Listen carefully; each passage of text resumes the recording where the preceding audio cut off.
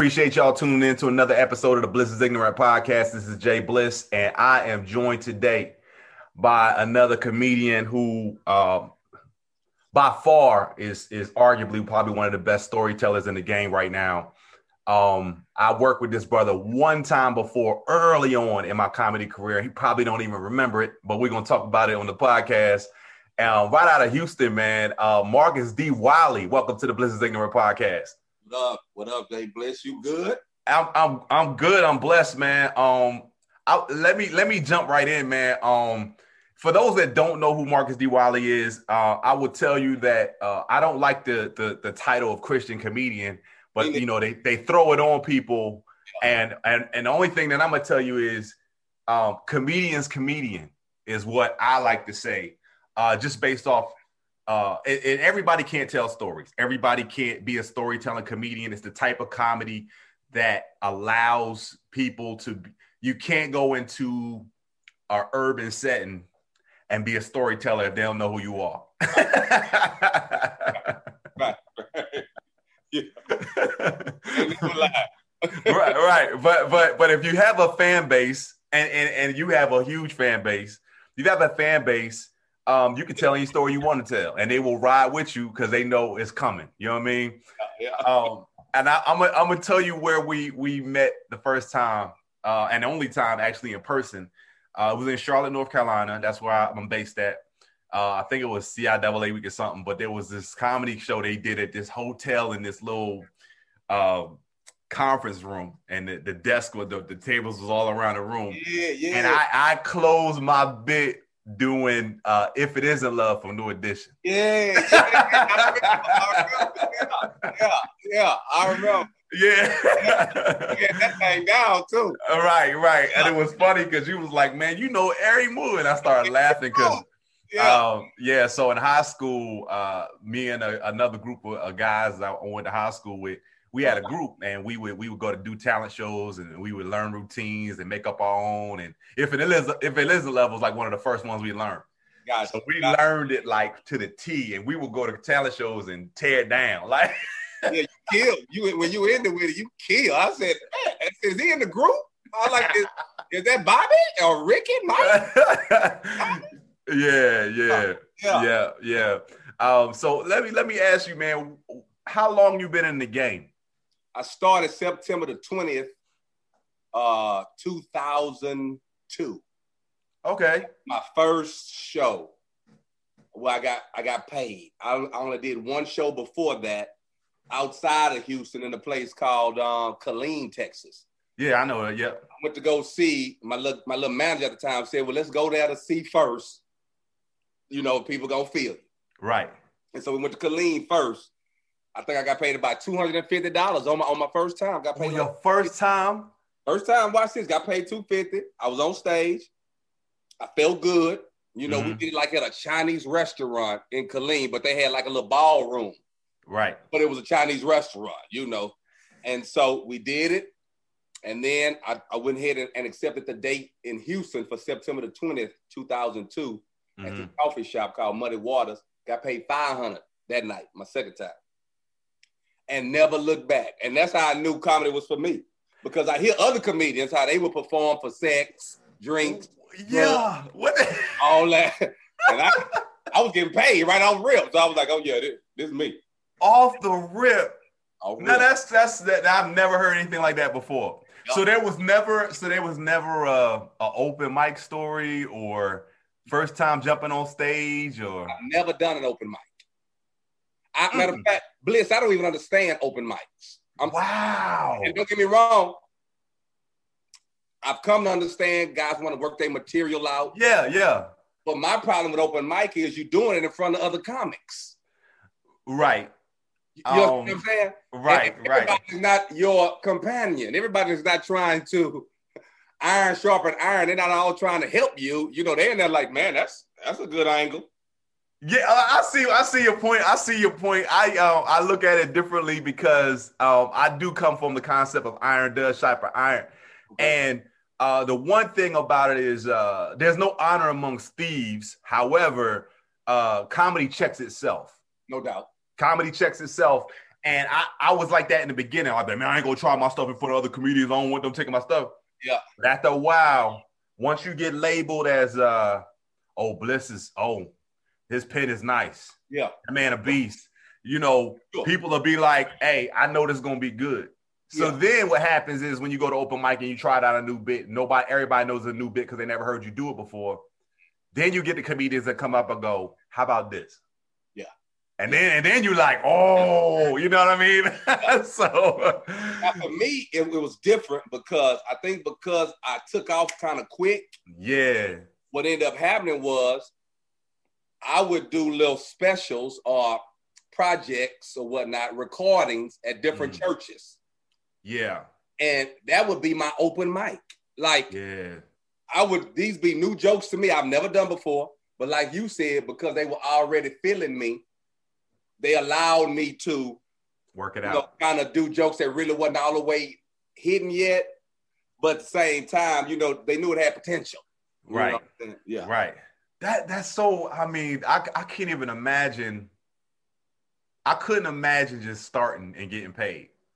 I mean, now that I'm in it for 15 years, I couldn't imagine doing it. But it's kind of like I was talking to another guest on the podcast, and he was telling me that he was good at cracking on people, and he was just going out there for a half hour and just going, and didn't have. And I go, dude, when you go away and look back at that now, ain't that scary? He'll, yeah. He's like, because I didn't know what I didn't know. I'm like, yo, you tell me to go do a half hour and just like with nothing prepared. That's crazy. You know what I mean? Yeah, so, I could imagine. Yeah. So I talked to, I do this other show called Comedians Chopping It Up. And one episode I had all comedians that basically do churches. Okay. And we had a conversation, and I was going, one thing I always enjoyed about church was when you go and you have a pastor that can tell a funny story. Right. But then when you have a pastor that can tell a funny story, it's usually about one or two sermon. Yeah. But then when I look at your clips and I look at like your material, it's like your whole set. You have the cadence, you got the pauses. Yeah. It's funny because they feel like they're at church. Yeah. You know what I mean? So, the rhythm is the same. And then people, you can hear the hallelujahs and the ended up talking about tell it. You know what I mean? So like that. And it's just a different energy. It's different energy than it would be at a comedy club. And I think it lends more to the comedian. And I've done churches before. But, when I do a church versus when you doing a church, I'm doing a church. And in my mind, I'm whole time, I'm going, don't cuss, don't cuss, don't cuss, don't cuss. You know what I mean? And then Me too. But it's funny because even when I do churches, I still push that envelope. Like I push it to the point where I go, look, yeah, y'all. And sometimes I get into church itself. And I'm growing up a preacher's kid and, things like that. You know what I mean? And one of the things I thought was funny one time was they brought me to it was a singles ministry. Okay. No, I'm sorry. Couples ministry. Okay. Brought me to do comedy. And I said, so let me get this straight. We here on a Saturday night at the couples ministry, and you brought a divorced comedian to entertain y'all. And they start busting out laughing, right? So I said, and this is why I ain't married. I was like, because wives come up with the dumbest ideas on the face of the earth. Y'all here on a Saturday night, pastor here, he don't even want to be here. Y'all got to be here first thing in the morning. So y'all going to be here all night and y'all going to be here first thing in the morning. Let's go. Yeah. And I mean, they went into it. They just opened up, and it was just left and right. And I just talk about some, inappropriate stuff. It didn't matter at that point. They were just like, go ahead, tell it. You know what I mean? So this is what it is for me. Like you, I guess. I'm a preacher's kid, grandkid, and a great-grandkid, right? So I'm for like 4 generations. So I can't act like I don't know nothing about church. I'm church. I mean, I grew up in church. This is what it is. Right. However, though, I thought my dad and my mom did a fantastic job by letting me have balance. Yeah. So I'm not, because I know a lot about church, I'm not churched out. Oh, yeah. So I do the clubs as well. And when I do the clubs, it's a whole, I ain't gonna say it's a whole nother set, but it's a whole nother approach. Right. When I do the clubs. Right. Because I like doing the clubs because everybody that's in the club go to church. Absolutely. You know what I'm saying? So it's not like, oh, this is a tough audience. No, it's the same audience. They just at a club. Right. Yeah. Right. And so now, but what happens when I'm at the church, the reason why my cadence and I might have message and all that is because this pastor told me a long time ago, his name is Dr. Tony Evans in Oak Cliff Bible Fellowship in Dallas, Texas, big church. Mm-hmm. And they have me there doing like 4 days. Like they do this thing called Vacation Bible School. You remember Vacation Bible? Yeah. Oh, yeah. Oh, yeah. They have it for the adults, but what they have is a preacher, a singer, and a comedian every night. Okay. So I was doing every night. So it starts Sunday to Wednesday. So that's 4 nights. And I do a different set every night. Woo. But it's only 15 minutes, but it's still a different set every night. Yeah. And what ends up happening is Dr. Evans sits by me one night in the green room and he said, hey, man, when I preach, I use humor so the people can receive it better. Mm-hmm. And he was like, when you do comedy, you ought to insert some message, some Bible. And then he just got up and left. And it made me think like, maybe he's saying if I don't, because I was just wilding at the time at the church. Yeah. Just wilding. Mm-hmm. And he got me thinking, well, if I'm going to be doing it in the church, it may be profitable and it may, be best for me to let them know I do know Bible. I know Bible, yeah. You know what I'm saying? Even though I'm joking, I should let them know, hey. And so my writing started going that way. And that's how I started doing. I got shows just for singles, just for married, just for men, just for women, just for pastors, just for first ladies. I mean, I got 45 to an hour sets on whatever in the church. I could just talk to that, just praise team, just choir, whatever. You know what I'm saying? And so, and that's what I started doing, so. Yeah. And you think about it. And then like just me doing normal clubs, I have messages that I got to bring. The majority of the audiences that I perform in front of are white people. Okay. So when I walk on stage, I got 3 minutes to disarm them. And then let them know, okay, I can relate to this guy. This guy is relatable because of what the first thing he just said. You know what I mean? Yeah. So then obviously I'm going to get into the nitty gritty. I don't get on stage and not be black. Sure. I don't get on stage and not hide, the issues that we dealing with. No doubt. And I got a couple of jokes that I do right now that are so uncomfortable, but the punchline is so worth it. I do them. You do. And when I tell you it get quiet as hell for about 2 minutes. Look, I'm not lying. I like quiet. Oh yeah, because I can see the confusion and where's he going with this? And I don't think this is a good joke. Yeah. And then when that punchline hit, I'll be like, yeah, then I can just sit back and take a sip of water and go, yeah. I'll think on that one for a minute. You know what I mean? So those are great moments. And I had balance as well, being a preacher's kid. My mother got saved. I think I was about 5 or 6 years old. I remember her running out the house, running down the street like her clothes was on fire, just running.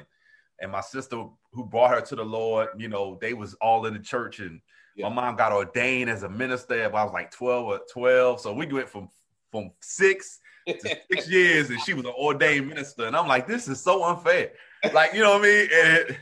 But my mom was not overbearing with the word. She was at times when she felt like I was getting beside myself. Sure. But it was more or less like, I listen to NWA and EPMD and all that stuff. She just like, put them headphones on, boy. Don't disrespect my house like that. You know what I mean? So it was like one of those things. But I think one of the worst whoopings I ever got in my life, man.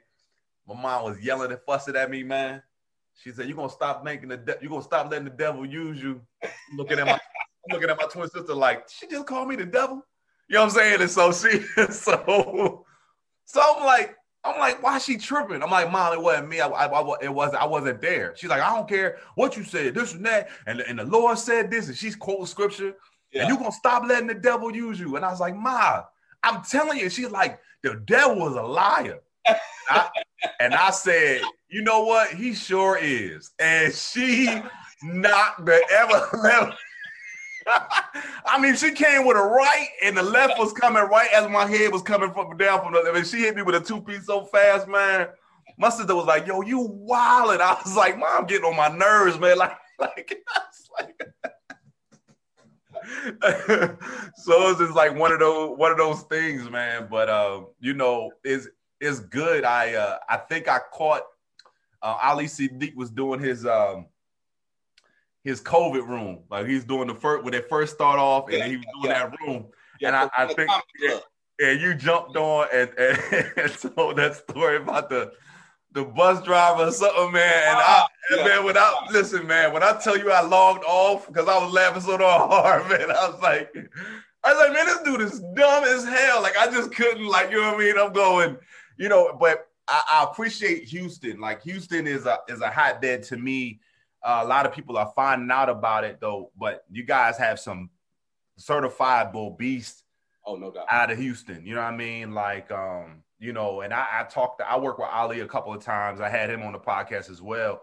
But like, you know, Dave Lawson and yourself and, you know, Ali, you know, so many other people. Thea, like, you know, when she first, you know, was one of the first. But I say that iron does sharpen iron, and you know, you guys being around one another or watching each other and things like that. I just feel like people are really starting to figure out, you know, Houston is one of them spots. Yes, sir.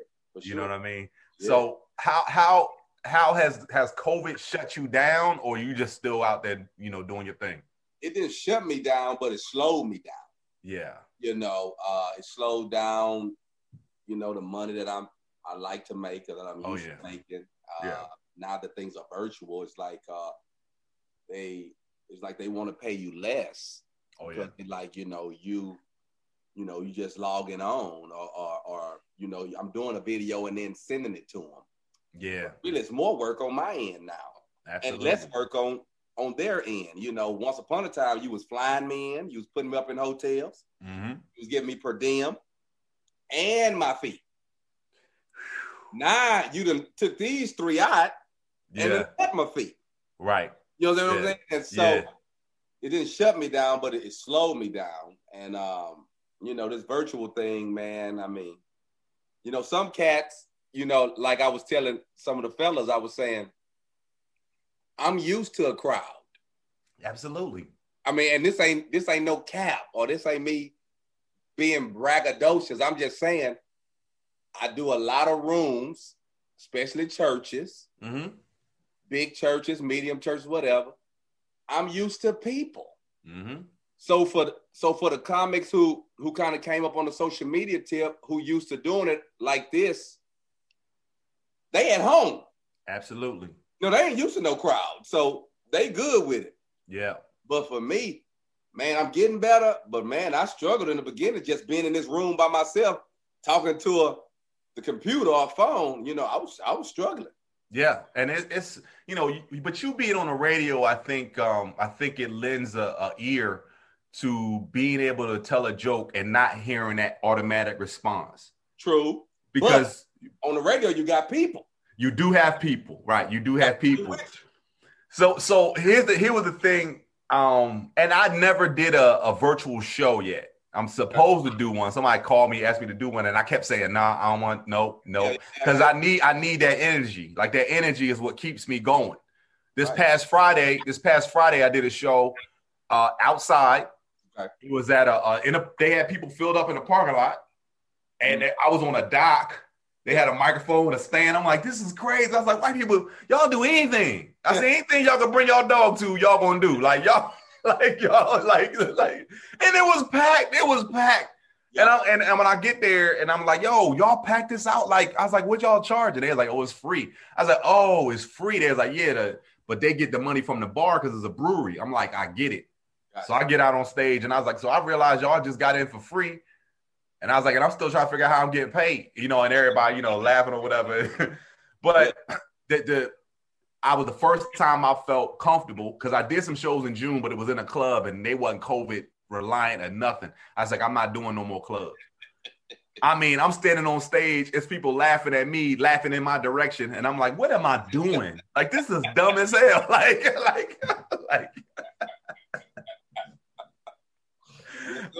So, yeah, I mean, I know that not having that audience is huge.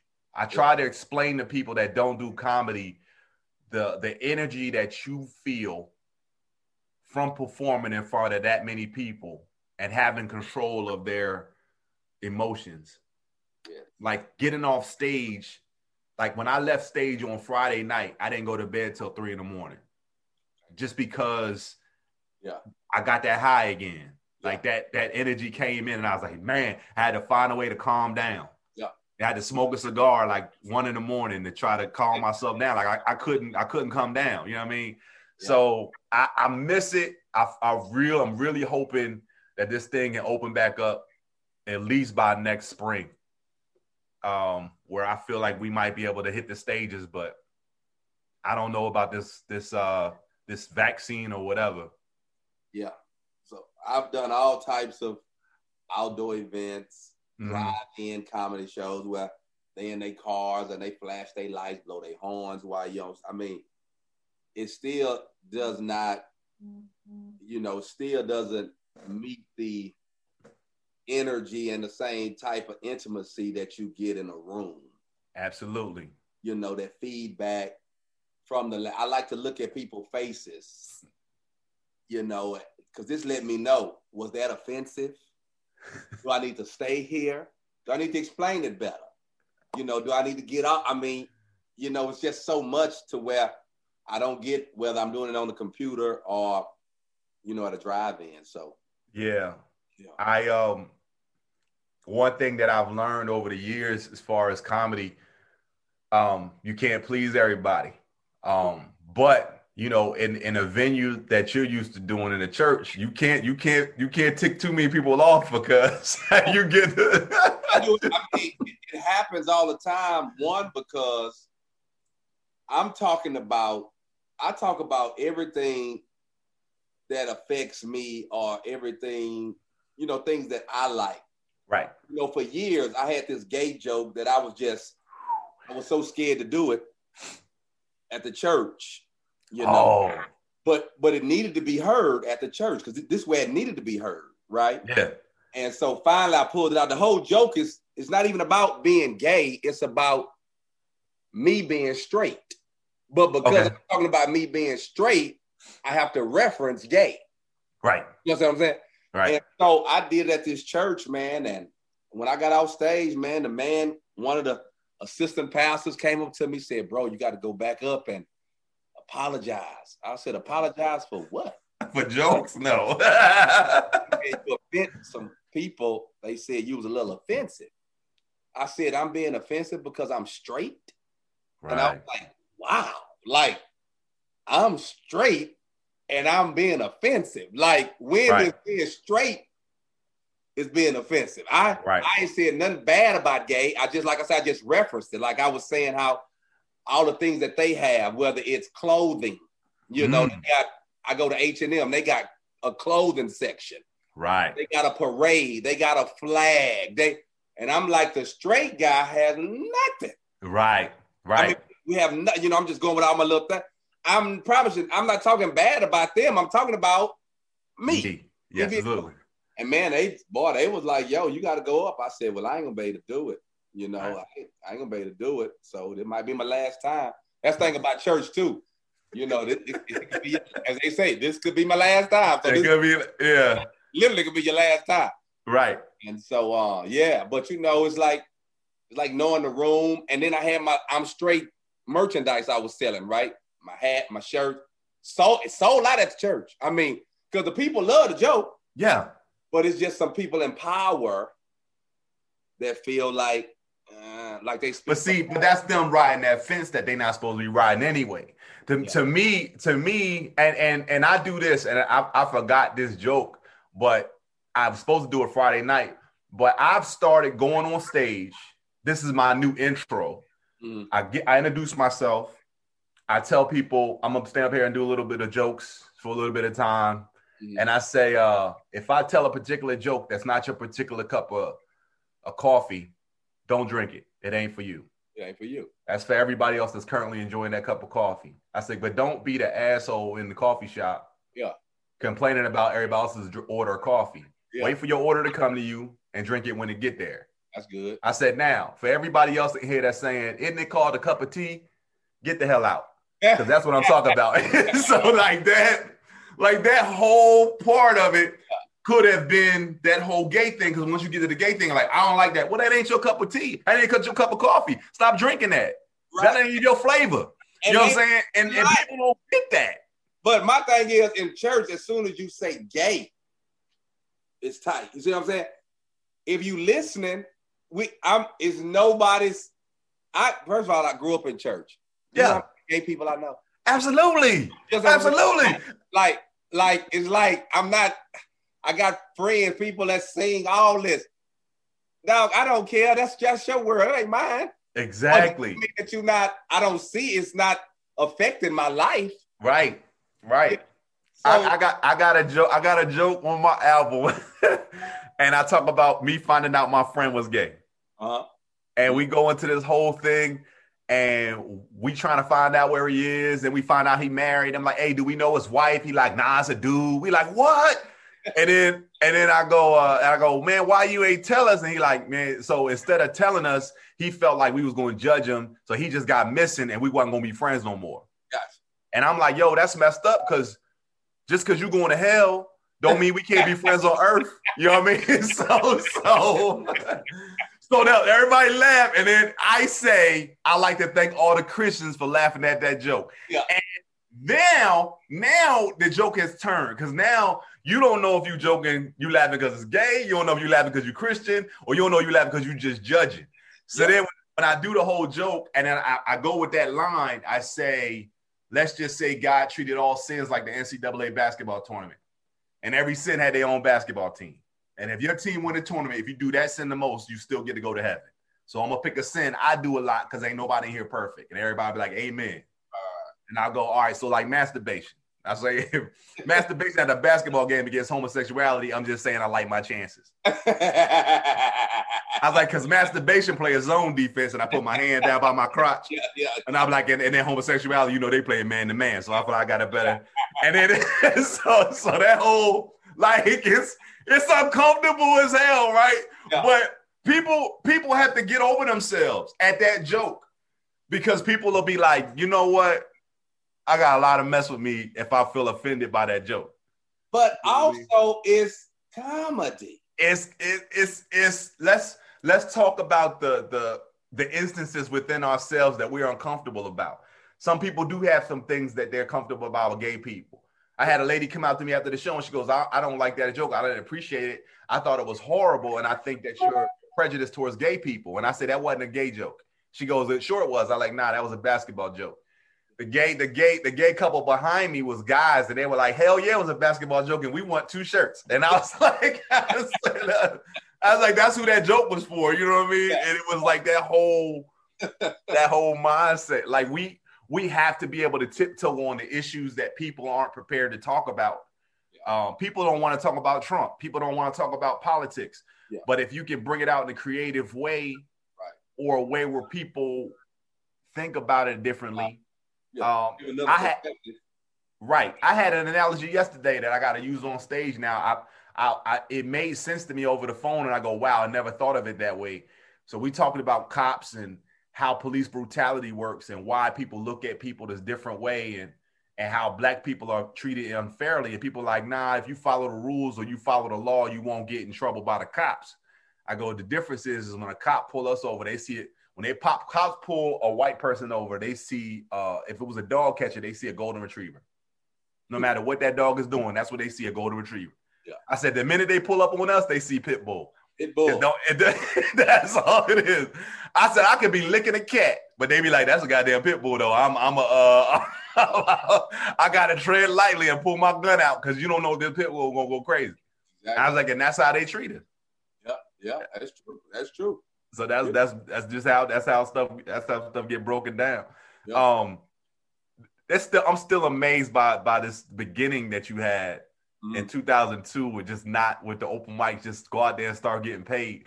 So being that way, or how that started, everything I guess happened through word of mouth. Word of mouth. So just word of mouth. So what ended up happening, the lady at the coffee shop, the owner, her rule was because after I did the first show, she was like, it was a new development in Houston called Pearland. That's where the coffee shop was. Mm-hmm. And so after the first show, she was like, hey, the people really enjoyed you, and we want to do this once a month now. So this is how it started. And she said, we're going to do it once a month, and I'm going to pay you $750. And so every third Friday, I had this show. Now, I'm not a comic. I don't know how to put no jokes together, but I have all these stories. So that's all I was telling. I was just telling stuff that, my funny stuff that I thought was funny, you know? Right. And so because there was no cursing, no vulgarities, it was an outlet for churches. I didn't start in a church. Churches would use that night as an outing. So singles would buy the whole show. It'd be like 80 seats. They buy them all. Married couples buy them. So we went from one show to 3 shows. Wow. The churches in Houston was just buying out the whole show. And so after a couple of months of that, going strong, a pastor come in, one of the fly ones, you know, the one that got to park up front and all that good stuff. He came in, he said, hey, young brother, I like what you're doing here, but I can't put my people in there. It's too little. Can you do this at my church? And I was like, yeah. And he was like, what you charge? And I was like, $750. I was nervous to tell. I was like, $750. Yeah. And he said, that's all. He said, man, I'm a bless. I'm a double that. Yeah. I said, okay. So I did it at his church. Same format that I was doing at the coffee shop. All his pastor friends there. Wow. Do my thing after the show. They was like, brother, you got a card? I had my cards, man. I'm like, yeah. They was like, man, we want to do this at my church. How much you charge? I was like, $1,500. Right. And so immediately, man, I was just clack, clack. I was just stat pad. And after that, you know, anytime I got an increase, that was my new fee. That was your new fee. Yeah. Yeah. That's amazing, man. I mean, that's a straight blessing. Like that is not a typical story, man. Like comedians don't get it that way. And I would tell you this, a lot of people are chasing the fame and chasing the recognition, and your stage time is what sharpens your skills. Yeah. I'll put you up against anybody as far as material and as far as timing and being able to get a joke across. Naturally funny. It's not something that's pressed. It's not something that's you try. Right. You know what I mean? It was just like just who you are as a person. Right. So I feel like the stage time and just the constant work is what's going to sharpen you more than anything else. You can't beat that stage time. Mm-hmm. And when we first started back traveling in the pandemic, I must have tanked and slaughtered about 6-7 shows. Yeah. I mean, don't get me wrong, I made it through the shows. Oh, yeah. You know how we know. Yeah. Like, man, I'm off. My timing is terrible. I can't even remember. I can't remember the joke, right? Remember the joke. I'm like, oh, I messed that up. I got to go. One time, it got so bad, I was at Dallas Improv. I said the joke twice. And the people looking at me, I said, hey, did I say this already? They was like, yeah. I said, man, y'all, hey. I said, this moment don't happen on Zoom. I mean, you know. So, that is funny. Yeah, because everything was just thrown off. So that's very important. Yeah. I mean, it's strange. One of my mentors, rest in peace, he passed away. I remember one time he was on stage and was telling a joke and did a tagline. Mm-hmm. And I'm like, wait a minute, he didn't do that joke. You know what I mean? He stopped in the middle after he did it and go, ladies and gentlemen, what I just did was called a tag. And you guys didn't get it because it was supposed to be a callback. And a callback is when you make reference to the first joke and then later on in the show you do it. And y'all didn't respond. So it kind of reminded me that I didn't do that joke. So what I'm going to do is I'm going to go back and tell this joke. So he went back and told the joke. And then went back and told the joke again. And the crowd was laughing. And he get off stage. I'm like, what are you doing, man? I was like, yo. What if that just worked worse? He goes, dude, I don't care about them, man. I had a good time up there. And I was like. And that's what's most important that most comics, I can say most comics, but once you realize, man, I am on this stage. This is what I love about comedy. none of these people came here together. I mean, you know, of course, Right. tables come together, whatever, but Right. for the most part, we don't know each other. Right. But for this hour that I'm on stage, Mm-hmm. it's my job now to take all these people that we don't know each other, and put us on the same page. On the Put us in same the page. same car. We finna take this ride, you know, together. Mm-hmm. And while I'm up there, I don't want to feel like I'm up here out of obligation, although I've been contracted. I don't want to feel like I'm up here out of obligation. Oh, man, I hate I got to do this. I just want to get up here and take you on this ride. You said earlier you do a lot of white rooms, right? Yeah. So I used to be petrified in the beginning. Really? Yes, because I'm blacked out. Every school I went to, all black. I worked at Radio 1 BET, all black. I just didn't. White folk, I didn't grow up around them. I don't know them. Only white person that come in my house is somebody that's working. I mean, he fixing something or she fixing something. Like, I don't know them. You know? Yeah. Yeah. I'm saying, you know what I'm saying? Like, I don't know them where we partners are cool. Right. So I was so nervous to do white rooms. Mm-hmm. So what happened one day was I did this thing called Fellowship of Christian Athletes. You ever heard of that, FCA? Nah. Okay, well, it's real big. It's called FCA, Fellowship of Christian Athletes. And they had this big ball, and it's all white. I mean, it's white out up in this piece. Right. Couple of sprinkles of black people in there because they some athletes as well, and they Christian. Right.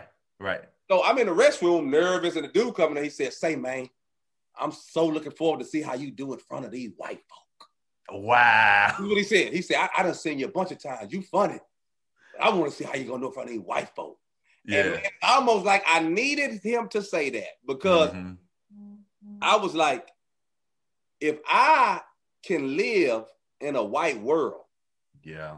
surely they could come in my world for 45 minutes. Absolutely. Because at first, because I'm thinking I got to change.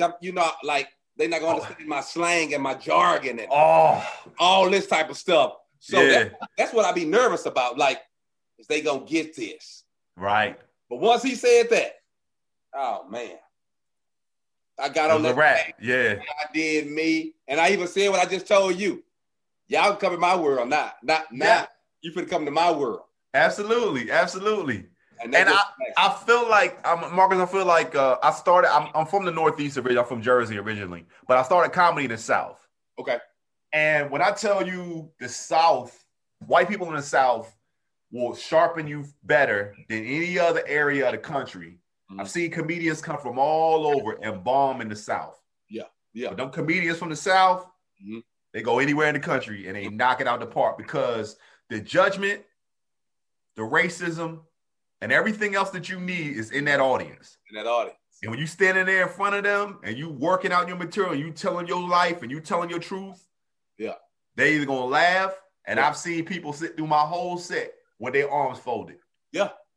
And I go, sir, I ain't worried about you. Yeah. You know, that's some deep down stuff you got to deal with. You understand what I'm saying? Because these people know I'm funny. You know what I'm saying?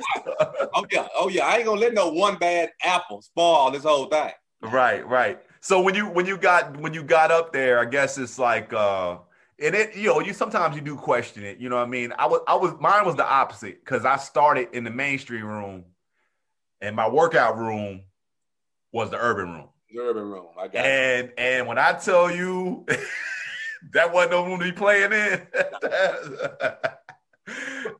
The thing about the urban room is this. This is what I noticed. Like, they want it like this. All the time. You know, I'm finna lay back. I'm finna take you on a little ride. And, you know, you go to urban room, second show. Oh. Well, they done got full of that Hennessy. Yeah. They done blew a few. Hey, man, get to the punchline. And so I still don't be like, hey, I've learned over the years how to say, hey, just because you inebriated. Okay? Just because you don't like going home, you don't like your house. Right. Who like their houses at the first show. Right. You know what I'm saying?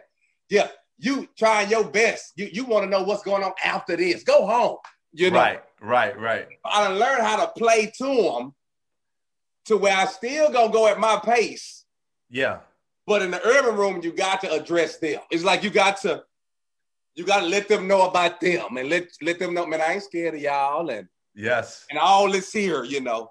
right. It's an undressing almost. You know, you can go up there and act like you don't recognize them, or you can go up there and act like they don't matter, but they're gonna let you know. You know, I've mentioned this. I mentioned this a number of times on this podcast. We used to play a game during open mic. We go up in there, man. It'd be about 6 of us back there. Chris, funny man, come back there like, look, y'all got 5 to 7 minutes, man. We're gonna go out here. I'm gonna bring you up. Boom, boom, boom, boom. Ain't gonna be no jokes in between. Y'all go out there, do the time. We're gonna bring the headline up. We're gonna get up out of here. Cool. Chris will leave. Like, all right, y'all. Everybody got $5. Everybody put their $5 in the pot. Like, yo, we're gonna piss them off for the first 3 and try to win them back on the last 4. You know what I'm saying? Like, whoever do the best, get the money. Everybody like, all right, cool. Chris come back after the 3rd one, like, hey man, y'all cut it out, man. Y'all stop cussing these people out. You know what I mean? Like, we come out there. We come out there and start talking bad. Like, man, there's some ugly women up in here tonight. You know, it's like just wild and just, you know what I mean? This crowd, the same dumbass. Like, y'all gonna half clap me, man. Y'all know I'm funny, man. Forget y'all. I have y'all got hourly jobs, you know, and just wilding. Yeah. Crowd is quiet. They upset. You know what I'm saying? You making fun of the old lady up front. Talk about where your kids at. Why your kids ain't bring y'all? Just people. And then try to win them on the last 4 minutes. And people will go, man, why are y'all doing that? Go, dude, if you can make this crowd turn against you and get them back in 4 minutes, you do any crowd you want to do. Yes, sir. And we used to do it. We used to do it as an exercise, like challenge ourselves. Yeah, and sweet. I've been in situations, man, where I wasn't comfortable, but I would always go back to something like that to be like, these people they ain't even halfway as bad as they are in the urban room in Charlotte. Right. So, you know, that's what kept me going. Gotcha. And I see, you know, when I look up your information, you done wrote books. It's hard enough writing jokes. You done wrote books, and I'm going, good Lord, man, this brother done did a whole lot. You know what I mean? Like it's wild. It's like somebody told me, man, leave your imprint. Like leave your imprint. Leave. I like the content. I know when COVID first broke out, you were one of the main comedians that constantly had content going up every day. I saw it. I was like, this dude got another video. It was every boom, boom, boom, boom, boom. And I'll tell you right now, if people didn't know who Marcus D. Wiley was before COVID, your videos was everywhere, man. I mean, even when I wasn't trying, even when I tried to find him, I'm going, hey, got another. I was on YouTube one day, and it was like, you might want to watch this. I'm like, I don't even follow Marcus on YouTube. You know what I'm saying? Like, so it was like it was there, and then Facebook just kept bringing them up. Even if I was looking at another video, you know, you go up video with it and scroll up. Yeah, it was one of yours, and I go, man, this dude is putting hella content out. And my wife, right? My wife, I'm not good at social media. Yeah. I wouldn't even follow me. You hear me? But but my wife, she realized, hey, bro, you gotta do this. And so she keeps me, or tries to keep me, as relevant as possible. Yeah. You know what I'm saying? I mean, just staying in the face, you know. I know I probably ain't gonna ever be the social media, you know, big time, all that, because when I look at it, I was trying to tell some of my other comedian partners, we don't have viral material. Watch this. I want to show you something. I hear what you're saying. Yeah, go ahead. This ain't no shade on us. Yeah. We just don't I'm not, I wish I could capture you in a minute or two. And and the guys that's able to do that, man, hats off. More power to you. Yeah. I can't do it, bro. I'm longevity. I'm long-winded. I'm creating I write with a intro, a body, a conclusion, a callback, a veer off. I mean, that don't go viral, you know? And so I'm just trying to test some of my guys, you know, they try to jump on this social media thing. And I told them, I was like, hey man, nobody else may tell you, but you're looking corny. Very corny. And you ain't got to take it from me because then, I'm hating. But I'm just saying, as your partner, right, it's not a good look for you. Yeah. And it takes a different, it's funny, man, if you learn a certain way and then something gets reinvented, it's like a computer programmer. Like they constantly got to reinvent themselves, constantly got to learn the new updates. Yeah. And if I learned how to write a joke in a process of premise, setup, punchline, callback, you know what I mean, tag, it's not let me get online for 2 minutes and say this crazy thing and put a video behind it. Like, it's just, there's been a number of things that I did, but after I put it up, I go, I hate that. Like, we all had to try it because right. I was just on the interview the other day and I was telling them on the interview, I said, when social media kind of came out, I was already on the radio, right? Yolanda Adams Morning Show, national syndicated, 58 markets. Mm-hmm. Guys were showing me cats on social media.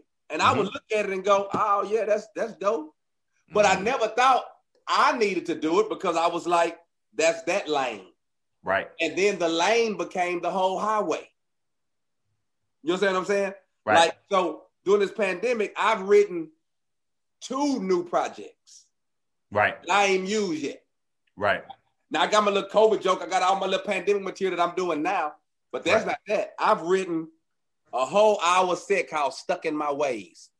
Because what happened is I realized why I missed the social media train. I realized why I'm not effective. I realized how the others come up. And now I get it. Right. I got it now. And so the best way for me, for us is when we express it through the pen and on stage. So I Stuck in My Ways, and then I did another marriage, because I do a lot of couple stuff. Yeah. I did a marriage thing called recidivism. That's my new one for marriage. It's called recidivism. So I've written on both. I got 2 hours locked and loaded. Now, my partner tell me, you need to put them on social media. And I'm going, yeah. I'm so stuck in my ways where I don't want to put it on social media. That's not how we work. Because, like, I tell people all the time, like, someone goes, man, you should put that joke online. And I go, but the joke ain't done yet. Yeah. And they'll go, what do you mean? I go, well, you like it, but a joke is never dead. Yeah. And there's jokes that I have on my album that I still do that are better than it was when it was on the album. Then I go, nah, it's way better now.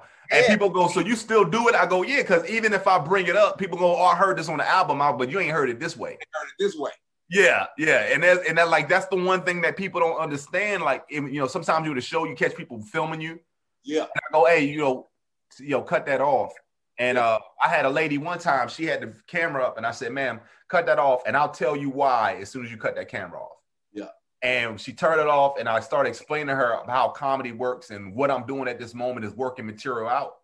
And I said, the thing about it is you post that, there could be another comedian somewhere in Arizona that looks at that joke and does it verbatim at his open mic or his show in Arizona.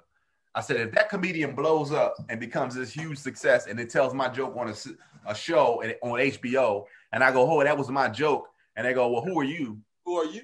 Right. And I go, and that's all your fault, lady. And everybody started busting out laughing. Everybody was like, getting on her or whatever.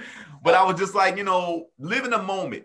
Just hear my words and stop trying to record everything. You know what I mean? Yeah, for sure. Yeah. But I mean, I'm glad. Like, I envy someone who can write a whole hour and have it locked and loaded. I know how I am. I'm too critical on how I write to say I have a whole hour locked and loaded. I know I can have 4 jokes that I want to try that I know that's good. Yeah. But when somebody say, oh, I got a whole hour, I go, damn, for real? Like, I'm a theme writer. Yeah. So I have I think 15 projects, right, since I first started, right? Yeah. And what made me do that was because I was a repeat offender, a repeat customer at these churches. Yeah. So once a church like you, man, they just keep bringing you back. So it forces you to write. Uh-huh. And so what ended up happening was, and I don't mean that they all good. I'm just saying You understand what I'm saying? You got the skeleton to be able to start. Yeah. And so what ended up happening was I know how, 10 topics. Yeah. I know how 10 topics, typically, that's what I'm going to go into recording with. I got 10 things I'm going to talk about. 10 things to talk about. Yeah, that's, you know what? That's a weird thing to look at or how to do it. I would challenge myself every January to write 5 minutes every month. Mm-hmm. You write 5 minutes every month. If you keep 3 of those, by the time you get to August, you got a whole new half hour. You know what I'm saying? Like, you know what I'm saying? So it's kind of like those type of things and how you can try to eliminate things. Yep. My whole goal is always to get 3 jokes that you do off your set in 3 months. Okay. Like, don't do it anymore. Like, don't do it. Leave it over to the side. Put that off to the side for your next recording or your next album. You know what I mean? Like, you know, and see if you can start working on this new bit and get this new bit built out. Ain't no better feeling in the world than a new bit that worked. Oh, who you tell? It's like so like right now, every Thanksgiving, the Houston comics come together, and we do a thing called the Jive Turkeys. I seen an advertisement for that. Oh, that? Yeah, okay. It's going on now 15 years, right? We do it the Wednesday before Thanksgiving. Mm-hmm. So that's when all of us home, you know, Cass, that's all, nephew Tommy, everybody, Billy Surreal, we all come together. I'm the host, right? Uh-huh. Everybody do like 15 minutes on stage. And this year we're taking it to Dallas. We're going to do it in Dallas on Tuesday night. But anyway, so I always tell them, I got the hard job. This is what I tell them. I got the hard job. People think hosting is the easy job. Not necessarily, nope. If you just told me, Marcus, go up there and do 15 minutes after whoever, no problem. I got the hard job because I'm first on stage. Yep. Right? And I got to set this tone, right? Yep. I got to get this thing right. And then I got to keep the show rolling. Yep. You know, the beautiful part, nobody ever bombs. So we just go. But I still got to make sure time-wise, because we already sold out the first show. But my point is, but every year I come with a fresh 10 minutes. Yes, sir. And then I always do a music bit. Yeah. Because that's how I navigate my night. Yeah. That's how I get them involved, because, you know, it's an urban room. I mean, yes, sir. Yes, sir. Yeah. Right? Yeah. So this year, oh, my goodness. So my 10 minutes is the things that I use to get through the pandemic. Yeah. Now, I haven't done these jokes yet, but I'm just trying to show you this is how to write that. I haven't done these jokes. So I'm using these things that have got me through the pandemic. You know, Netflix. Right. Cash App. Right. The grocery store. Versus. Yo, you talk about all this. Right. You might as well be DJ Skills doing the wind up, because you talk about everything that everybody do. That's good. That's good stuff right there, bro. So now I got my jokes to each one. Right. And I'm ending with verses. Right. Because now here's the thing, because I'm introing this music bit I'm getting ready to do. Yeah. How I can go and see it, because no matter how I was missing one artist on verses, right? Which was Robert Sylvester Kelly. Oh my God. Yes, sir. Watch this. Now it's a little risque because people have canceled Right. Not me. But people, you know, so I'm getting ready to play his stuff against all the versus battles. Oh my God. So Teddy Riley and Babyface, I'm finna play a quick, maybe 10 seconds of 3 or 4 R songs. Knock them one out, right? He would have won every one of them. Yeah, absolutely. Gospel and everything, right? Oh, man, it's ridiculous.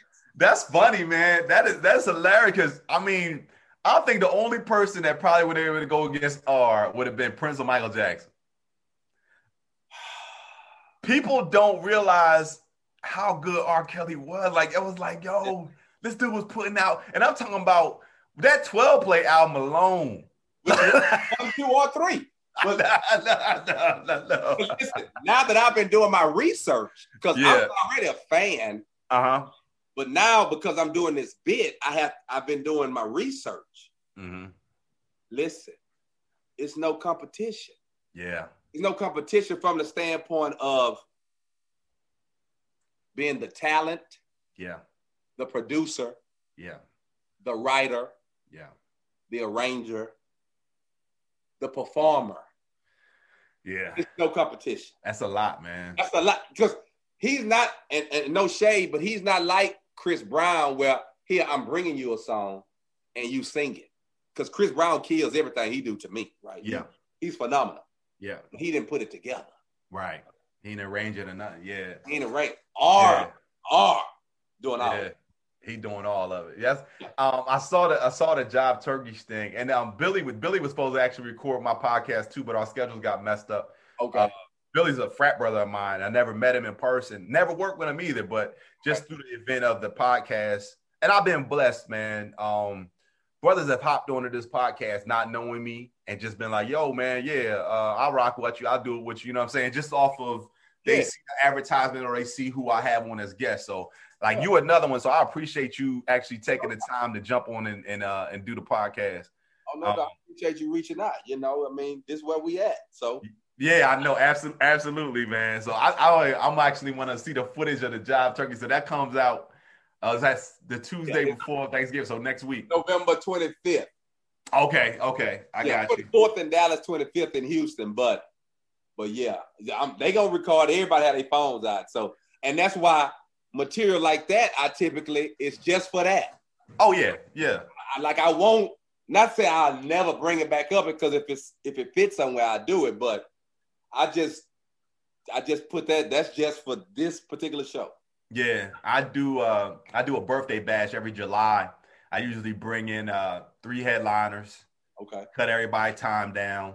Yeah. Tell them to go out there and kill it. Just be like, don't give them chance to breathe. That's why I cut your time down. Go ahead and now kill out. And then I'll bring a local headliner on first to do 15 minutes. Okay. I'll come out, introduce everybody, bring the first one on. Then I'll do a brand new 20. Gotcha.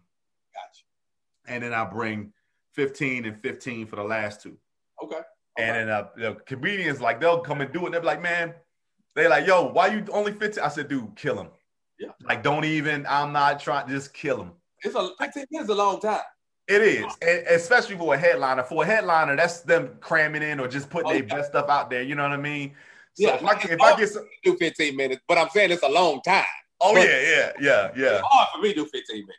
Oh, it is for me too. I mean, I know. I remember, I remember going all the way to New York for 7 minutes. I was like, man, 7 minutes. I said, y'all can't give me no more than that. They're like, man, we got a tight schedule. I'm like, man, whatever. You know what I mean? So it's like one of those things. I remember when I did my first TV appearance. Okay. And they were like, so it's like 8 minutes. I was like, all right, cool. And they was like, you going first? I was like, I'm going first. They was like, yeah. I was like, I feel bad for everybody else taping tonight. They was like, why? I said, because this is my first time on TV. They was like, yeah. I said, yeah, so I got all closers. It was like I said, I'm starting with a closer and I'm ending with a closer. I was like, that's all closers. These are all my closers over the last 15 years. You know what I mean? Everybody was like, man, you wilding. And I got on a standing ovation. It's just like one of those things. So what I like to do on the Bliss is Ignorant podcast, if you ever watch the Actors Guild Studio with James Lipton, he does a thing where he asks these questions, fire off these questions, and you got to hit me with the answer that you have in place. And I've remixed it a little bit. What's your favorite word? Yes. Yes, that'll work for everybody. What's your least favorite word? I don't know. I don't know. That's 3 words. It's a phrase. Yeah, I got you. Today's time saying I don't know, you like Google it, research. Google it. I mean, you can find out today. I'm talking to my daughters about that just this past weekend. Yeah. About having the knowledge, and one of my daughters asking rhetorical questions. I was on them real early. I got twin girls. Okay. I was on them real early in age about asking rhetorical questions. When they got to the point where they could ask questions or talk, yeah, I told them what a rhetorical question was. Like, Mama, if you asking a question that you know the answer to, I'm not answering that. Right. Like I'm going to stare at you, and we're going to look uncomfortable at each other until you figure out I asked a rhetorical question. You know what I mean? Yeah. Yeah. So her sister feels that way now. Okay. So one of my daughter, huh? You have twins. Yeah, I was twin. Yeah, I had twins. Yeah, and one of my daughters said to my, all you had to do was answer the question. And my other daughter goes, no, it was rhetorical. It's no, I'm not wasting my time answering that question. If you don't know it, if you think you don't know it, Google it. I was like, exactly. Yeah. And so it was like, it's like, and their mother was like, no, that's not how I want them treating one another. And I'm like, listen, explain something to you. One thing I will say, and I'm divorced, but one thing I will say is, and me and my ex-wife get along great. I don't want to raise my daughters to be aggravating to any man they end up with. So I'm cutting out all the bull early. Like, yo, don't do the rhetorical thing. You know what I mean? Just, ask what you want. You know what I mean? So where were you last night? Yeah, exactly. Don't come in. So what time did you get in? Like, don't do the whole. Just ask the question you want to know. You know? Like, I got a phrase that I use on stage. Is you see it behind me. It's TTBS, and TTBS stands for that's that bullshit. So anything and everything you absolutely no control over your life is TTBS.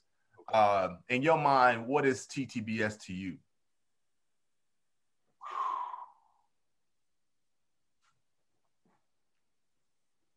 I guess people who, you know what, this is what TTBS is to me. Like, I don't like, and hopefully I'm answering your question, but this is what we get a lot of today.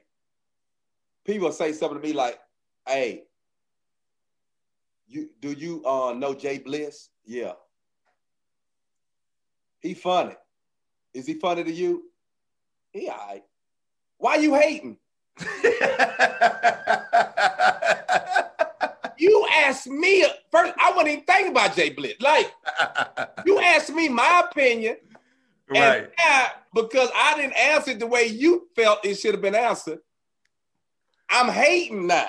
Absolutely. And we do this a lot. Like, I'm minding my own business, and people just ask me something like, "Hey, what you think about this comic or this singer or this person?" And I might say, "Oh yeah, they cool, but I mean, ain't really my cup of tea." Why you hating? Why you hating? I wasn't even thinking about them. You brought it like I just answered. It's funny that word hate has become, the answer for somebody that just has a difference of opinion. And one thing I've always said was, we can agree to disagree. My whole thing is like I don't really tell people they hating because I don't like a certain thing. You know what I mean? I tell people all the time, like, look, man, I didn't read the script. I don't know what argument you had in your head or what was I supposed to answer. You know what I'm saying? I didn't get the lines. Yeah. I answered the way I thought I was supposed to answer, but apparently I went off script. So give me the lines and then tell me how I'm supposed to answer next time. Like, bro, you ask me something, I give you my honest answer, and you turn it on me, I'm hating. Right. Absolutely. People come to me, somebody else, you don't know Marcus D. Wiley? They be like, no, I don't know him. And they be like, sorry, I don't know you. What is you sorry for? Right. I don't know you either. Right. Like, I mean, like, I ain't around here like, you don't know me. Like, I just got hip to this young lady. Her name is Jade Nova. Yeah. A singer, right? I just got hip to her. Right. Maybe a week ago. Right. I love her, right? Right. But I just found her a week ago. She's been doing her thing. Right. And it's like, yo, come on, bro. I'm not hating because I didn't know her. Like, but now I know her. That's funny. I mean, like people come and ask me all the time, who's your favorite comedian? And I say, I'm gonna name 3 people that you never heard of before. Yeah. You know what I mean? And this is like, they're like, I never heard of. Like, exactly. You never heard of them. You know what I mean? Yeah. But they are hilarious and check them out when you get a chance. You know what I mean? Because I'm not gonna let the media tell me who's funny. Like, I'm gonna tell you straight up, and people get mad at me because like they'll say a comedian is funny to them, and I go, nah, they're not. Like, I can do what they do. And I've seen way better, you know what I mean? And people like, oh, you hating? Like, nah, I just know comedy. Like, and I think it's different palettes. People have a different palette. Subjective. And how do we watch comedy? Like, you and I will go into a room, we stand in the back, We watch and go, wow, that was nice. Yeah. And we don't even laugh. We just go, that was nice. Right, exactly. So those are the things that we do. That's a couple of names, I guess, that I guess you've run circles with is Mike Goodwin. Mike Goodwin, yeah. Mike Goodwin, my frat brother. Yeah, he's in Colombia, so I talked to him quite a bit. Akatunde. Akatunde, and I always tell Akatunde had a little bit to do with me getting interested in comedy. I saw Akatunde before he started doing churches back at the Laugh House in Philly back in the day. And I told him the one joke that I always remember was him on that horse. Oh, yeah, that one. The slave owner. Yeah. Man, I was in tears that night, man. Akatunde. I was like, man, that was so funny, man. So like those, yeah. So the opposite of the last question was TTBS, but what is the shit to you? Like what just makes it like everything work for you? Man, I can tell I've gotten older now because my family. Yeah. Once upon a time, I kind of took it for granted a little bit. Yeah. But now, man, I work so they could be straight. Yeah. You know, once upon a time, my wife I felt like no help to me. Mm-hmm. And now she is everything to me. I mean, you know, it's just crazy how things flip around. You know, like I can't function now without calling her first, you know, to find out how to do something or what is this, what is that? And, you know, and my son, you know, he just turned 13 Thursday. He play AAU ball. He pretty good. I want to get it from his dad. But yeah. He pretty good. And I got a little 2-year-old, this little girl now. She done changed our world. Yeah. So I mean, family is what's up. I mean, if they straight, I'm good. Yeah. So my twins have just turned 13 on Sunday. Okay. And they both play basketball. Okay. One is like real good, and the other one, she's just an athlete, so she play a whole bunch of stuff. But she's dedicated herself to basketball. Okay. But the AAU thing was funny because I remember my daughter, she was in 5th grade, and we just wanted her to get in the gym. And my ex-wife had met this coach, and he had this 8th grade team. She's like, can my daughter just come practice with them? With your AAU team? He's like, yeah, she can come. She can do drills and stuff with them or whatever. Man, my daughter was there for about 3 weeks. Coach was like, man, she can get on the team. He's like, man, they 8th graders, man. My daughter ain't going to play on that AAU team. You know what I'm saying? He's like, look, we got a spot. You ain't got to worry about the fee. We need her this weekend at Winston. You know what I mean? And I'm tripping, right? I'm like, yo, yeah, y'all. So I go to the practice, and my daughter is out there like, she didn't want to do it. She's like, Dad, this too much. Like, you know, these girls are bigger than me and they faster and I said, Mama's gonna make you better. You know what I mean? Yeah. And man, when I tell you, I was one of the proudest parents out there, man. And she was coming off the bench, so she wasn't used to coming off the bench. Right. To get off the bench, she go in there and get a steal off the first play. I was like, look at this, look at Mama. You know what I mean? She go down there and get the layup, get the foul, and the point, and I'm like, look at her. And one of the parents was like, man, yo, like what middle school she go to? I was like, man, she in 5th. I was like, what? I was like, what? I was like, you know, I'm standing out there like, yeah, you know. That's her sister right there, but you know, she don't want to play right now, you know. and right before the pandemic, they was going to do spring ball. They was going to do rec spring ball. Well, one of my daughters was going to do rec spring ball, but they didn't have a girls team. Okay. So I was like, yo, play with the boys. So you play with the boys, you'll get better. You know what I mean? And then you'll have one season to play with the boys. So she didn't want to do it, but she went to the tryout. She go to the tryout. It's 150 boys there. She was the only girl. I thought it was another girl playing, but I was like, Mama, I thought it was another girl playing. I'm sorry. She's like, Dad, I don't want to do it. I said, Mama, just do the tryout. Don't worry about it. You know what I mean? She was the only one that did the whole drill and made both shots. And I was sitting there like, man, you know, she go through the little cone drill and the ball went off her foot. And when it went off her foot, she went and chased it down, threw it to the coach. The coach threw it back to her, and she just popped this shot, and it went through all net. And the whole gym was like, ooh, like that, you know? And they're like, ooh, she was about to cry. She's like, the ball went over my foot. I was like, Mama, look at all the rest. I said, this little boy just fell through the cones. Like, yo, you better than them. You're like, you better than them. Better than them. You better than them. You know what I mean? So that's always good, man. Real quick, if no one knew who you were and I had to introduce you to the world, what's your walk-on music? Ooh, Bliss, I changed so much. Yeah. I ain't gonna lie. Yeah. I'm famous for this now. You know, yeah. I really should have been a DJ. Listen, it's still you got time.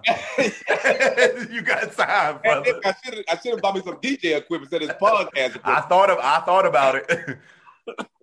But I would say I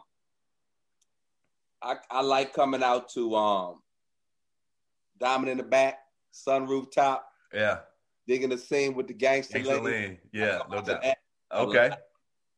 Yeah, because I usually, you know, I don't be upbeat. Like every now and then I go upbeat. Right. I like to come out there playing something that I'm getting ready to segue into. Right. Right. I might do a Music Soul Child, you know. Right. What's that song? Teach Me How to Love. Right. Oh, you can come out smooth out. Yeah. Like. Then I walk out there and I was told the true definition of man. You know what's never. I'm living it, and I cut it off, and I just go right into it. So right. I met this girl that's, you know, and I just, because that's what I done learned how to. And go right into it. Yeah. Right. Hey, what's up? How y'all doing? Just cut it out and just go right into something, you know. So I mix it up so much. That's amazing, man. When I think about that, and I think about how to set your mark or make your mark different than everybody else. Yeah. You know, like when I work with Ali and I seen him come out and he just sat down and I go, oh yeah. Woo. You know, I'm going like, I'm scratching my head because I ain't seen nobody do it since Bill Cosby. You know what I mean? Yeah. So when he did it, the first time I worked with him and he's just sitting there rubbing his head. Yeah. Hey. And the crowd go completely silent and I go, damn, why ain't thinking, you know, it's like, that's so genius because it's an indicator to let you know you got complete control of the room without saying one word. Not saying one word. And I go, you know, if so many young comedians realize patience and silence is your friend on stage, it's beautiful. You would be way further. And I get comfortable. Like even when I jumped on stage this Friday, my mind was 1,000,001 different directions. Yeah. I couldn't remember my material. When I got up there, yeah. I was like, y'all, I'm supposed to be the funniest one up here because I'm last. I said, but we'll figure that out in the next 5 minutes. You know, and like they just they you know, they start, you know, get into it, a little couple crowd work jokes, try to get my rhythm in. But I was like, I ain't in no rush. We ain't got nothing but time. And my tagline for the rest of that night was, y'all in the parking lot. Y'all not gonna judge me. You know what I mean? Like y'all in the parking lot right now. Parking lot. Yeah. Oh, so yeah. I'm chilling, man. I take my time, you know. I think once you get comfortable with who you are, you already know what you bring. Yeah. You already know your value, your worth. Right. And I'm just sharing it with, you know, who want to receive it. You Absolutely. know? I ain't forcing on you. It's some people think I'm corny. It's some people think I'm not funny, and that's fine. I mean, like I don't get mad. Nah, right. You know it's just it's their palate. Yeah. Mm-hmm. Yeah. Nah. Go ahead. No, go ahead. I was going to go into the whole part of you can't get everybody. It's not possible to get everybody. At all. But the people that ride with you, oh yeah. They'll kill somebody over you. And you learn that through the comment section of social media. Let somebody get on one of your clips and say, I don't think he's funny. You ain't got to respond. They'll do it for you. They'll do it for you. You just sit in the background and go, this is going to be good. You know what I mean? Yeah. What's your walk-off music? My walk-off music? Yeah. You done retired from the game. You done did your last show. That's it for Marcus D. Wiley. What's your walk-off music? My walk-off music is probably gonna be. I could take the easy route and say I did it my way, but that ain't. My walk-off music gonna be from Robert Sylvester TP2 album. There you go. There Can Only Be One Me. you went right on back to it, man. Listen, man. Look, everybody, you ain't canceled them in your book, so you good. Yeah, I feel you, bro. I just don't believe, don't get me wrong, most geniuses, from what I'm hearing and what I've been seeing, they got a lot of shortcomings, man. They got some problems, yeah. They got probably some major ones, you know. I mean, just like with Bill Cosby. I'm sorry, I can't cancel him. The Cosby Show and Different World is the reason why I even want to go to college. Let me touch on that for a second, man. So you went to all black schools, which is dope. Yeah. I'm a graduate of Johnson C. Smith University, so I went to a HBCU as well. I do a show called HBCU Stories on Tuesday nights. Okay. It's been a blessing, bro. Like it's been huge just hearing. Oh yeah. Everything. Yeah. A line that I heard this weekend that I'm going to preach to my daughters. Go where you are appreciated. And not tolerated. Not tolerated. You understand what I'm saying? And that is huge. And Different World and School Days definitely had a part in me picking an HBCU. Man, come on, man. Watch this here. And Heathcliff Huxtable, he was like the dad that we all wanted. Now, don't get me wrong. Right. I had a dad in the house, but he wasn't Heathcliff Huxtable. I don't get me wrong, and I don't want him to be. He wasn't listening. My dad. Right. He was a cool dude. Yeah. But man, you looked at Heathcliff Huxtable, you was like, come on, man. Yeah. It was beyond smooth. You know what I mean? Yeah. It was beyond smooth. And my dad wasn't around, but my dad not being around when he had the opportunity to be made me the dad I am today. For sure. And my kids can't ever say I wasn't around. Yeah. No doubt. They getting to the point now where they be like, Dad, you gotta be like, yeah, I'm here. I'm gonna be around. Like what time we leave it? You know what I mean? Like, so that was like if there was anything else that you could do in life other than comedy, what do you think you would be doing? I think if I could do something else, probably sports commentating. Yeah. I'm real good with the sports game. I want to go on First Take and Undisputed so bad and battle these guys because I think sometimes they forget. I think they tend to forget. And but yeah, and also I think I would do good with home decor. Okay, so you do it like decorating and stuff like that. Yeah, in the cribs, yeah, all that. Cool. All right, give me your teams, man. What's your teams? What teams you follow? Well, I'm H-Town. Sorry, I was in Cleveland yesterday. I went to Cleveland to go watch Texas play the worst game ever. Lost to the Browns 10-7 yesterday. But yeah, all things Houston. My dad told me a long time ago I was a Lakers fan. Okay. And the Lakers was playing Houston. And I'm in the house cheering for Magic because that was my favorite player. And my daddy said, hey, hold up. If you live here, we root for Houston. He said a poor dog got sense enough to wag his own tail. It's nice for you to like Magic and the Lakers. That's all good. Right. But you should never want anybody to beat your home. You live here. Yeah. I don't know, man. That just kind of stuck with me, man. And so I'm Texas. I'm the Texans, Houston Rockets, Houston Astros. That's dope, man. Listen, I got more respect for. I'm from South Jersey. Yeah. And anybody that's from Jersey knows. So South Jersey and North Jersey split in half. And if you're in South Jersey, you closer to Philly. If you're in North Jersey, you're closer to New York. So all my teams is Philadelphia teams. Everything. Yeah, football, basketball, hockey, everything's Philadelphia. Only thing that I'd sway on is college football, college basketball. College basketball is North Carolina Tar Heels. College football is Miami Hurricanes. but everything is Philly based. Yeah.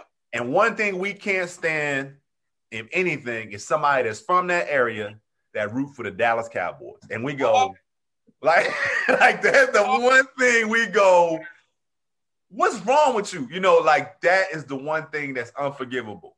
Yeah. And that's why we hate them so much. Like we hate the Dallas fans so much. It's just because of that reason. You know what I mean? I got a cousin though who roots for the Titans because she used to be a Houston Oilers fan. Like she used to be a Houston Oilers fan.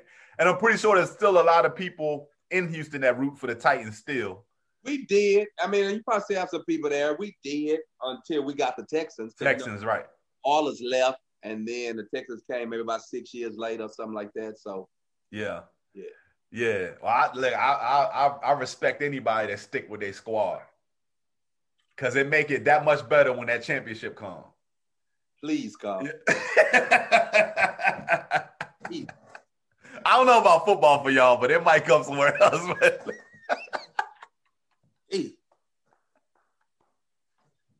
But I live to see. I watched the Astros win one. Yeah. Rockets win two. I was in California. Rockets won 8-2. Yeah. Just need a Super Bowl so we could just start to complete my life. And that was it for me. So, you know, I got it 3 years ago. And my kids was 10 years old. They got a chance to see it. I had one of my daughters wanting to be a Panthers fan the year before. She's like, Daddy, I kind of like Cam Newton. I said, look, Mama. I said, you can root for any team you want to root for. I said, but you can't root for both. And you either pick, you're either going with the Panthers or you're going with the Eagles. I said, but if you go with the Panthers, I don't want to hear you singing the Eagles fight song. I don't want to hear EAGLES Eagles, like none of that. You can't do none of that. I said, all your jerseys go to your sister. Your sister get your jersey. I get you some Panthers jersey. She thought about it for about one day. She's like, I'm just going to stick with the Eagles. I was like, all right. You know what I mean? Better with the Eagles. But I mean, you know, they get older. They from Charlotte. You know, they probably gonna be like, "How you an Eagles fan?" They gonna be like, "My daddy an Eagles fan." I'm like, "Hey, that's what it is." You know what I mean? So that's how I go down, man. Hey, man, I appreciate the time, bro. Appreciate you chopping it up with me, man. No doubt. And hopefully, you know, I can bring you back on another time, man. But it's been good, man. So shout out to you, man, and I appreciate the time you spent with me today, Marcus. No doubt. I appreciate you having me. Okay. What's up? Peace.